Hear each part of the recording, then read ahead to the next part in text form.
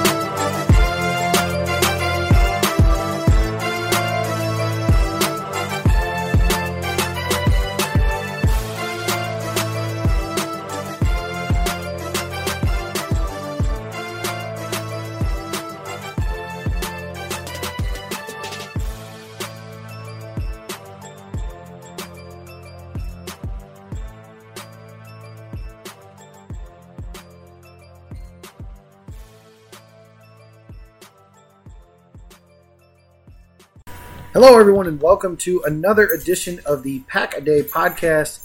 I am your host. I am not solo this time. I am Jacob Westendorf back, and with my partner this time, Zach Jacobson. Zach, a lot of big news coming for you in recent memory. First and foremost, you had a new car, but kind of like Aaron Jones' playing time. You had it for a little bit, and then it was gone, and you kind of had to replace it with Jamal Williams, if you will. Effective in the lineup, but not quite what you're looking for. And you've also become a new father, but we will get to that here in a moment. First and foremost, you were not with us last week. How are you doing this week? Yeah, I'm good. Just glad to be back with my great host here, Jacob. I was a proud new car owner. Obviously, I was in an accident earlier this month, totaled a car search, and I thought I'd finally have the one. And I had it for less than 12 hours, just like Aaron Jones' playing time, as you aforementioned. It was stripped away from me. I loved it too, man. But, I think the dealer sold me a lemon or something. But it was towed back to the dealership. I went back on the deal and got my money back. Now I'm back on the hunt for another car. So I'm right back at square one. And, I'm back here with you. No longer solo Jacob. Yeah, thankfully, because quite frankly, a few times last week I got really tired of talking and wondered what the hell am I going to do to get through this, but we made it through. You are back, and as I mentioned, you have new sons and daughters. The Minnesota Vikings fan base is now forever indebted to Zach Jacobson because Zach put out a list, and I talked about it last week, and it had Davante Adams as the fifth best receiver in all of football. Not on the Packers, not in the NFC North, in all of football.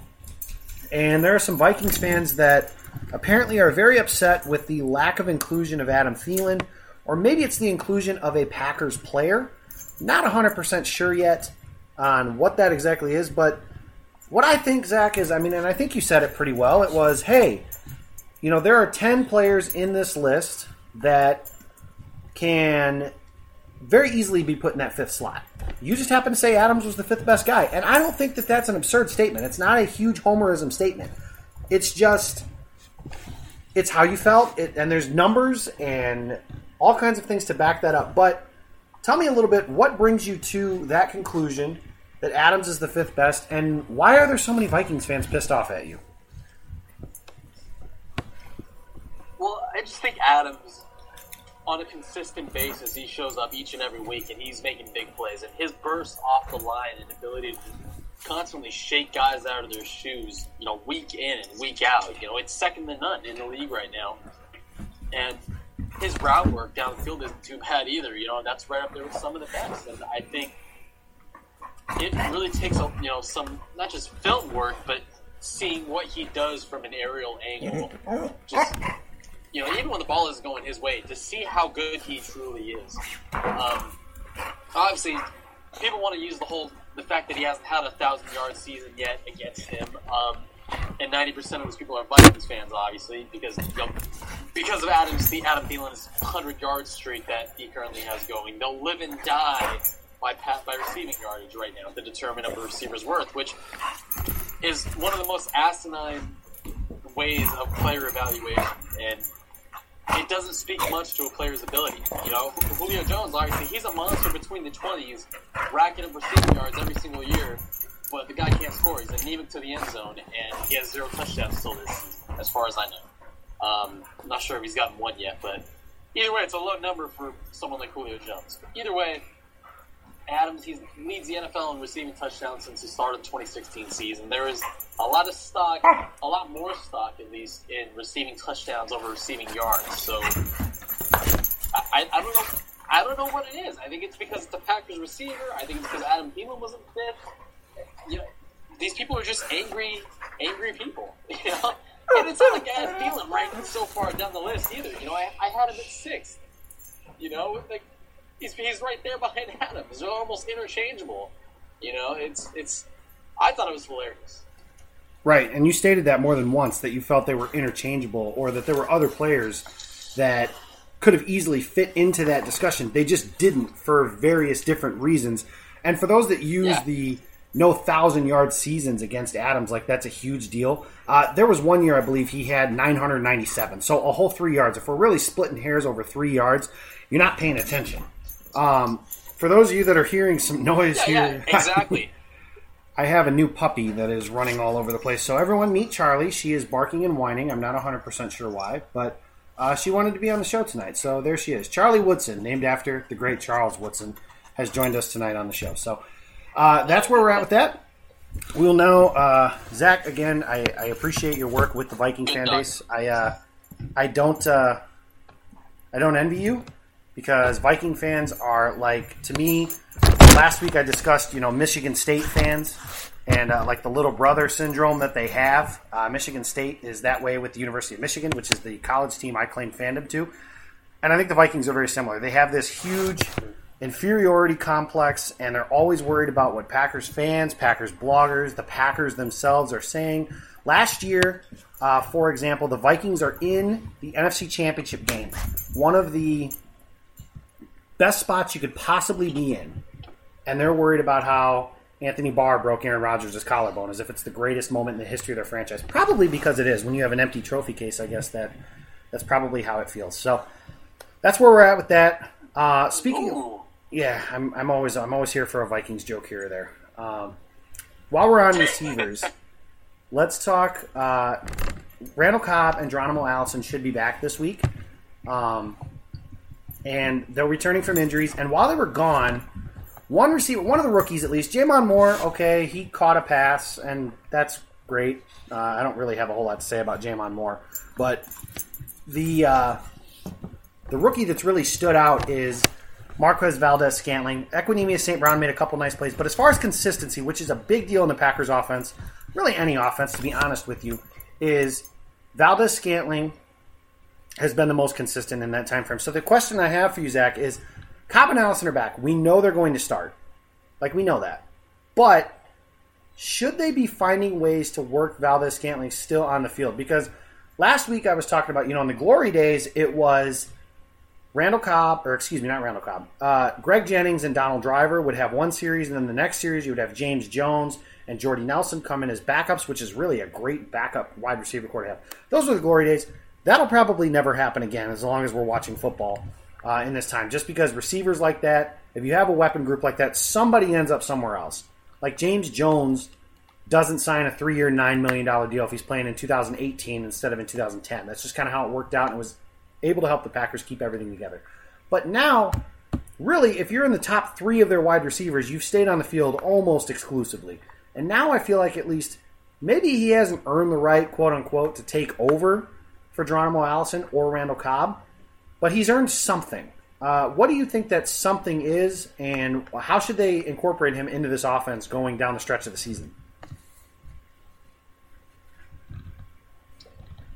Well, I mean, if they rob him of snaps at this point, I think that really goes against the whole, if you play well, you earn your snaps, or if you make plays and you get on the field more, it goes against that whole mantra. So, I get Randall Cobb and Geronimo Allison are coming back, but this is the vertical threat that the Packers offense has been missing, that they haven't had for a few years now. And it goes back to your point about how they swapped Greg Jennings, Donald Driver, Jordy Nelson, James Jones. How they swapped all those guys in various different situations just to get them on the field. That was the thing. They found ways to get them on the field and get them involved. There's no reason why Mike McCarthy, who was still the head coach back then and still the head coach now, there's no reason why he can't do a similar thing with Marquez Valdez-Scantling, because he has definitely earned those reps. He's fourth in the team in receiving yards right now, third amongst the receivers, even ahead of Randall Cobb, despite playing 3 more games, obviously. There's just no reason why you should punish him for making plays just because injured players are coming back. And there's obviously still no guarantee that Randall Cobb is going to play this week. He was listed as questionable despite practicing in full on Friday. Geronimo Allison is good to go, however, but, Valdez-Scantling, this could be the guy that makes the Packers' offense dangerous again. That makes opposing safeties fear them deep. Because if you attack a defense vertically with a speed threat like Valdez-Scantling, you line him one-on-one with a guy and just let him destroy him down the field with his speed, which we have seen him do multiple times this season. The first instance that pops into my mind is, the 38-yard catch he had against the Buffalo Bills. He lined up across from the guy, beat him deep, hauled him to catch. That was that. It was like nothing to him. So, if you can make safeties fear you deep, make them fear the pass, then that just takes this offense to a whole other level. And it could be a level that they need to get to right now to kind of even things out, to kind of finally reach that plateau where they can find a sense of consistency, open up their playbook more, and, obviously all that depends on how Aaron Rodgers' knee is feeling, but, that's a whole other issue. They got to get Valdez-Scantling on the field one way or another. Yeah, and you're talking about reaching a level. This is a level that they have to reach because these next 2 games, you're talking about the Los Angeles Rams, the best offense in football, and the New England Patriots led by Tom Brady. Always a tough offense to face. And really, I know that there's a lot of talk about defense and how the Packers' defense is going to perform against these guys, but really, you need to go score for score with these quarterbacks, with these teams. And that's especially true of the Patriots, it seems like, because you're not going to hold them down all game long. You're not going to hold down the Rams' offense all game long either. This is an offense that has kind of gotten in its own way throughout the course of the season. They need to be able to score points, and they need to be able to score points quickly, especially in this stretch. And we're talking about a 5-game stretch now where they're at LA, at New England, home for Miami. 4 days later, they're at Seattle, and then they're at Minnesota Thanksgiving weekend to close out the month of November. That's a tough ask for any team. And when the schedule came out, I'm sure everyone who was paying attention to the Packers pointed to this stretch of the schedule and said, that is by far the toughest stretch of the season. Me personally, I believe that this could be a stretch of the season where you look back at and say, that is where Mike McCarthy either got an extension or lost his job.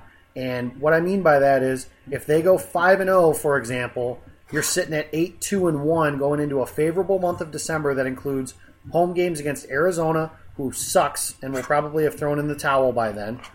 And then after that, it's a home game against Atlanta, who usually doesn't play well in Green Bay. I know they did recently, but they usually have not. Then you have a road game in Chicago. The Packers haven't lost at Soldier Field since 2010, I believe. So it's been quite some time. I know the Bears are improved, but they're still not a great team. The Jets are not good. Again, may have thrown in the towel by that point of the year. And then a home game against Detroit. This 5-game stretch is crucial to not only the Packers season this year, but whether or not Mike McCarthy is the head coach in 2019 in Green Bay. Because, again, if they go 1-4, then you're talking about a completely different scenario. And really, Zach, we were talking about this pre-show. When is the last... the Packers seem to, at least in recent years, they beat all the teams they're supposed to, which is good. I always say you have to, quote, make your layups. So if the 49ers are a layup, for example, you have to beat them. That's how you stack wins. But if there's any team lately that is equal to or more talented than them, when is the last time that they won a game like that, where a team was equal to or more talented than they are? It's been a while.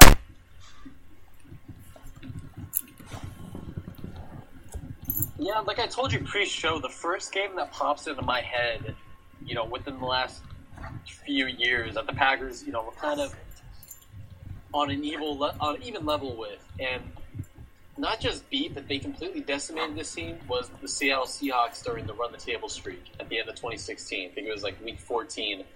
They completely clobbered the Seahawks, and it was a game that we all expected to be close. And, first Packers possession of the game, Rodgers hits Devontae Adams deep and it's a touchdown, So we kind of got the feeling that it was going to be that kind of game, But that was really the last game that I remember in recent memory that makes me think this team played a complete game for a full 60 minutes. Since then, they've beaten the teams they're supposed to beat, obviously, and I think even sometime within that same time frame, they've lost to a couple teams that they shouldn't have lost to. A couple losses sprinkled in there, but it goes back to what you said about these next few weeks. It's detrimental going forward, not just for the Packers this season, but Mike McCarthy's job security going forward after this season. Because even if the Packers lose these next two games, they're going to be sitting at 3-4-1. That's not favorable by any stretch of the imagination. They'll come home from Miami, then hit the road for Seattle and Minnesota. That's not a position that you want to be in, especially in a crowded NFC. And they do have to find a way to kind of put it together offensively these next couple weeks, because they've been able to put up the yardage against the Lions and the 49ers these last 2 weeks. So, they've had 521 team yards in back-to-back games.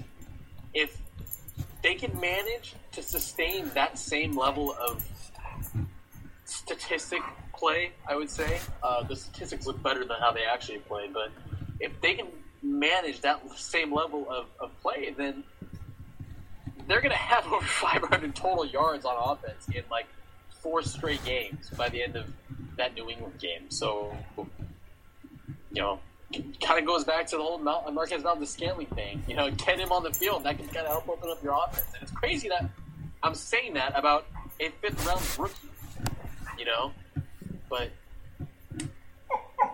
I just think the Packers have the playmakers in place to make a run here and emerge from this stretch of games kind of unscathed, Yeah, it's possible.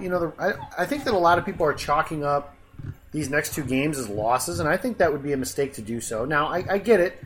Typically on the road, it's turned into the Packers play well, but it's a moral victory. Last year's Steelers game is one that comes to mind. They played well on the road, a couple bad decisions or a couple bad plays here or there, and they lose a game that really they were in control of.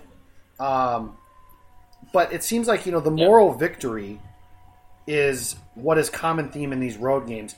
And that's something Tom Silverstein wrote an article today that says the Packers need to prove they can hold their own against the league's elite. And it really isn't just hold their own. They need to win. Because like we've mentioned, you mentioned a home game, that decimating of the Seahawks. And that definitely is one that applies to the question I asked. But if you want to talk about a road game that the Packers have won that maybe they shouldn't have against a team of equal or lesser talent, really, you're talking about maybe potentially a playoff game against the Dallas Cowboys during that same run-the-table stretch you mentioned. Maybe last year's Cowboys game with Aaron Rodgers where they hit Adams for that big touchdown late in the game. That's possible. But otherwise, It really is. Road games against non-division foes have been kind of a bugaboo for this Packers team. So they need to prove they can win. If they do, then Mike McCarthy's sitting pretty in terms of his job security for next year. If they don't, if they play like they have been recently and drop these next two games, even really, if they come out of these two games, say they lose both games by a field goal at the end, some fans might chalk that up as, man, they were right there. I'm going to be frustrated because at some point you almost won is, it's kind of like that good is the enemy of great thing, They almost won, but they didn't win. I think at some point you got to stop glorifying games like that. So that's where we're at for these games. Tomorrow, as I mentioned, or today, actually, since you guys are listening today, is the big matchup against the Rams. The Rams have been a juggernaut so far this season. They are powerful on offense. They have some playmakers on defense. Aaron Donald may very well be the best defensive player in the National Football League, with apologies to Von Miller and Khalil Mack. But This is a tough game. It's on the when I say it's a road game, I would imagine tomorrow's split's actually going to be very Packers-centric. Packers fans travel well. The Rams in general don't have a huge following in LA yet, so this may not be a true road game yet. I know last year the Rams had to use a silent count when they played the Philadelphia Eagles, so that's a possibility there.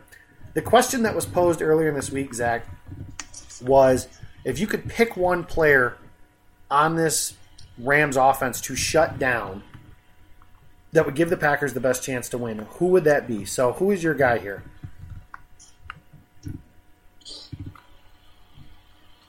It's actually a really good question. I mean, Todd Gurley seems like the obvious answer, but the reality is the Rams won't win the game by solely running the football, because eventually, that won't lead to a victory. I don't remember the last time a team ran the ball down an opponent's throat and managed to win while not passing the ball sufficiently. So I actually might go with Jared Goff and the passing offense itself. The Packers, they could contain Todd Gurley. They just have to find a way to set the edge, because right now they don't have a guy that can truly set the edge. That's why teams are stretching these runs to the outside, because that's why they can beat the Packers. That's where they know they can beat this defense, by bouncing runs outside, testing their sideline-to-sideline speed, and it's worked. You don't see teams running the ball up the gut and beating the Packers right now. So if I had to choose, I would go with Jared Goff in the passing offense. And I know they're not going to have Cooper Kupp, but Sean McVay, he's proven to be one of the more impressive coaches in this league right now. And I think the whole schematics behind his offensive mind and how he's making things work with Jared Goff in his second and third season, the last 2 years, what he's turned Goff into after he seemed like such a sloppy, he was like such a joke in his rookie season. He seemed like he would have been a bust when he did finally step on the field, and McVay completely righted the ship and turned him around. So I don't want it to be McCarthy versus McVay. I don't want it to come down to that kind of battle. I would definitely look forward to stopping Brandon Cooks, stopping Robert Woods, and they like to get Todd Gurley involved in the passing game as well, in the screen game specifically. So that that gets added in there too as a factor. So definitely I would go with that, kind of limiting the Rams' aerial attack. Yeah, I'm with you. I know that sounds crazy, because that's not to say Todd Gurley's not their best player, because he is. But I think Sean McVay is a great coach, and this is going to sound like I'm trying to discredit him, and I'm not. So please hear what I'm trying to say. I think a lot of people they almost give Sean McVay all the credit for how good Jared Goff has been. And we forget that in that process, Jared Goff was the number one overall pick. And what happened when he was the number one overall pick is he went to the worst head coach possible for a young quarterback. And if you need more examples of that, ask Vince Young. Now, I'm not saying Vince Young was a great player. He did plenty of things to hurt himself as well. But Jeff Fisher is one of the worst coaches I've ever seen, and he has no desire to develop a young quarterback. He started, I believe it was Case Keenum, and tried to stick with him. And with all due respect to Case Keenum's season last year, he's not good. And when you have the number one overall pick at quarterback, he starts over a guy like Case Keenum. I'm with you. I would want to stop Jared Goff in this passing offense that includes, you mentioned guys, Robert Woods is a very good receiver. Brandon Cooks is their deep threat. He's a good receiver. Cooper Kupp's not going to play, but he's typically pretty good. And the Rams' offensive line has done a very good job of keeping Goff clean, and that's a little scary because they do a good job of keeping him clean, and the Packers' pass rush is pretty dismal anyways. So I'm kind of with you on it. It brings me to the, I've kind of been arguing with Packers fans all week because, Mike McCarthy comes out of his self-scout and says that the running game needs more attempts. And I just don't agree with that because of exactly what you just mentioned. When's the last time that you saw a team come out in 2018 and just ram the ball down your throat for 60 minutes and win the game that way? The kind of funny way that I put it is, you can either run the ball or you can win the game. What that really means is I'm not saying the Packers need to throw the ball 100% of the time. They just need to use their running more efficiently. Use your running attempts better. give the ball more often to guys like Ty Montgomery and Aaron Jones as opposed to Jamal Williams, who, again, has a role on this team, but it's not as your every down back. So I'm with you. I would want to stop Jared Goff for the same reasons I'm just mentioning. I don't need to see a bunch of teams run it. You're not going to line up and run the ball and win a game like that. It doesn't happen that way anymore. Maybe 20 years ago, if you listen to the equivalent of John Smoltz covering the NFL, which I don't know who that is, but for those of you that have watched the baseball playoffs, which I'm sure most of you have, John Smoltz is awful. Just completely crapping on the way the modern game is played. If there's an NFL equivalent to that, somebody please point that person out to me because I would love to make fun of them as well. Zach, we got a game tomorrow, or today, obviously. It's at 3:25, a kickoff. It's America's Game of the Week. It'll be on Fox. Tom Brenneman and Troy Aikman are covering the game because the best in the business, Joe Buck, is doing the World Series, so he cannot do the football game tomorrow. Zach, it's a 9-point spread. The Rams are a 9-point favorite. The Packers are a 9-point underdog. Who's winning today? I know this might shock our millions and millions of listeners, but I'm picking the Packers to win. I'm picking them to win 38-35. Wow. I feel like this is going to be one of those offensive shootout games, and this is how I think it's going to go down. The Packers are going to come out, jump out to a 10-0 lead, because they're going to take the ball first, and they're going to go down the field, either walk away with a touchdown or a field goal. One of the two. But it just feels like one of those games where the Packers come out swinging and kind of surprise everybody. And before we know it, it's like the end of the first quarter, and the Fox is rolling their graphics out. They're showing like one of those slow motion images of Aaron Rodgers walking off the field after a touchdown, like they always do. And the caption says 10-0 Packers, and it just feels like one of those games. Obviously, the Rams fight their way back into it because the Packers can't play a full 60-minute football game and dominate, and I don't think any team could really. There's no team, I don't think, in today's league that can play and dominate for that whole 60-minute span of a game. Because if they could, then they'd be winning games 17-0 and all that. So I just think the Packers, they kind of win a squeaker near the end. Kind of the opposite of what Aaron Nagler predicted. What did he say? He said they would lose right at the very end after fighting the entire game. They'd lose a very close, hard-fought game. I think they win it. Well, that kind of spoils some of mine, but hey, what the hell? That's what we're here for. So, the Rams are undefeated. I do not know the last time they lost a regular season game, but I do know they're 7-0 right now. They're an overwhelming favorite to beat this Packers team that, frankly, I honestly think they match up okay together. There's plenty of information that has backed that up. Streaks are made to be broken. Undefeated teams always lose unless even the 2007 Patriots, they lost. There are streaks that are made to be broken, and if there was ever a time for Aaron Rodgers to assert his greatness, again, as the best quarterback in football, everybody all week is talking about how the Packers can't win or Aaron Rodgers can't win in games like this, which is ridiculous. Zach, I know you agree with me, but using wins as a quarterback statistic is ridiculous. I think that should be like in huge-ass letters on everybody's pregame show, but it's not, unfortunately. Absolutely. If there's ever a time for him to assert his greatness, it is now. I mentioned at the beginning, the Green Bay Packers are nobody's underdog. Mike McCarthy said that in 2010 after they lost to the New England Patriots without Aaron Rodgers, nearly beat them in Foxborough with Matt Flynn. I agree with you. Call it a hunch, call it homerism, call it whatever you want, but I have felt surprisingly good about this game all week. The Packers get Jair Alexander back. That'll be big. They get Bashaud Breeland back. We'll see if he makes his debut. Either way, that's another tool in the belt for them. Everybody's healthy. Nobody's going to be sitting tomorrow. They're at full strength. The Rams don't have Cooper Kupp, which is one of their big players. They're going to make some plays. There's going to be some moments where you're going to say same old defense or whatever stupid moniker you want to use. But, yeah, I agree with you. I think Green Bay wins, and I think Aaron Rodgers throws a touchdown pass late to your guy, Devontae Adams. and I think Green Bay wins 41-38. It just feels like that sort of game. So, not surprising.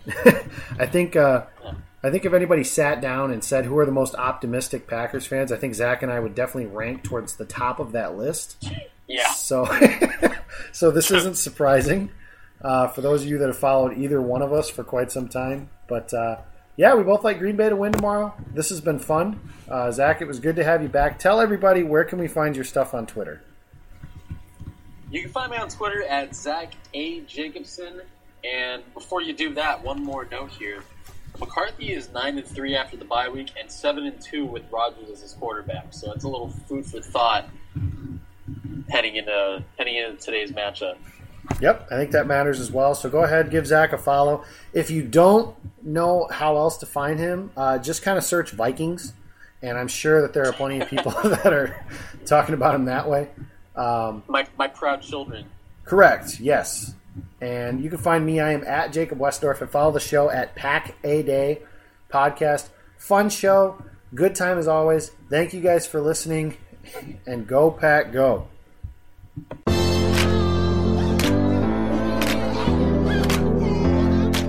3rd and 6, trailing 30-23. 2 minutes straight up to go in the game. San Francisco showing a blitz through the A-gap, and here they come. Rodgers looking. Throws left side of the end zone. Touchdown! Davante Adams!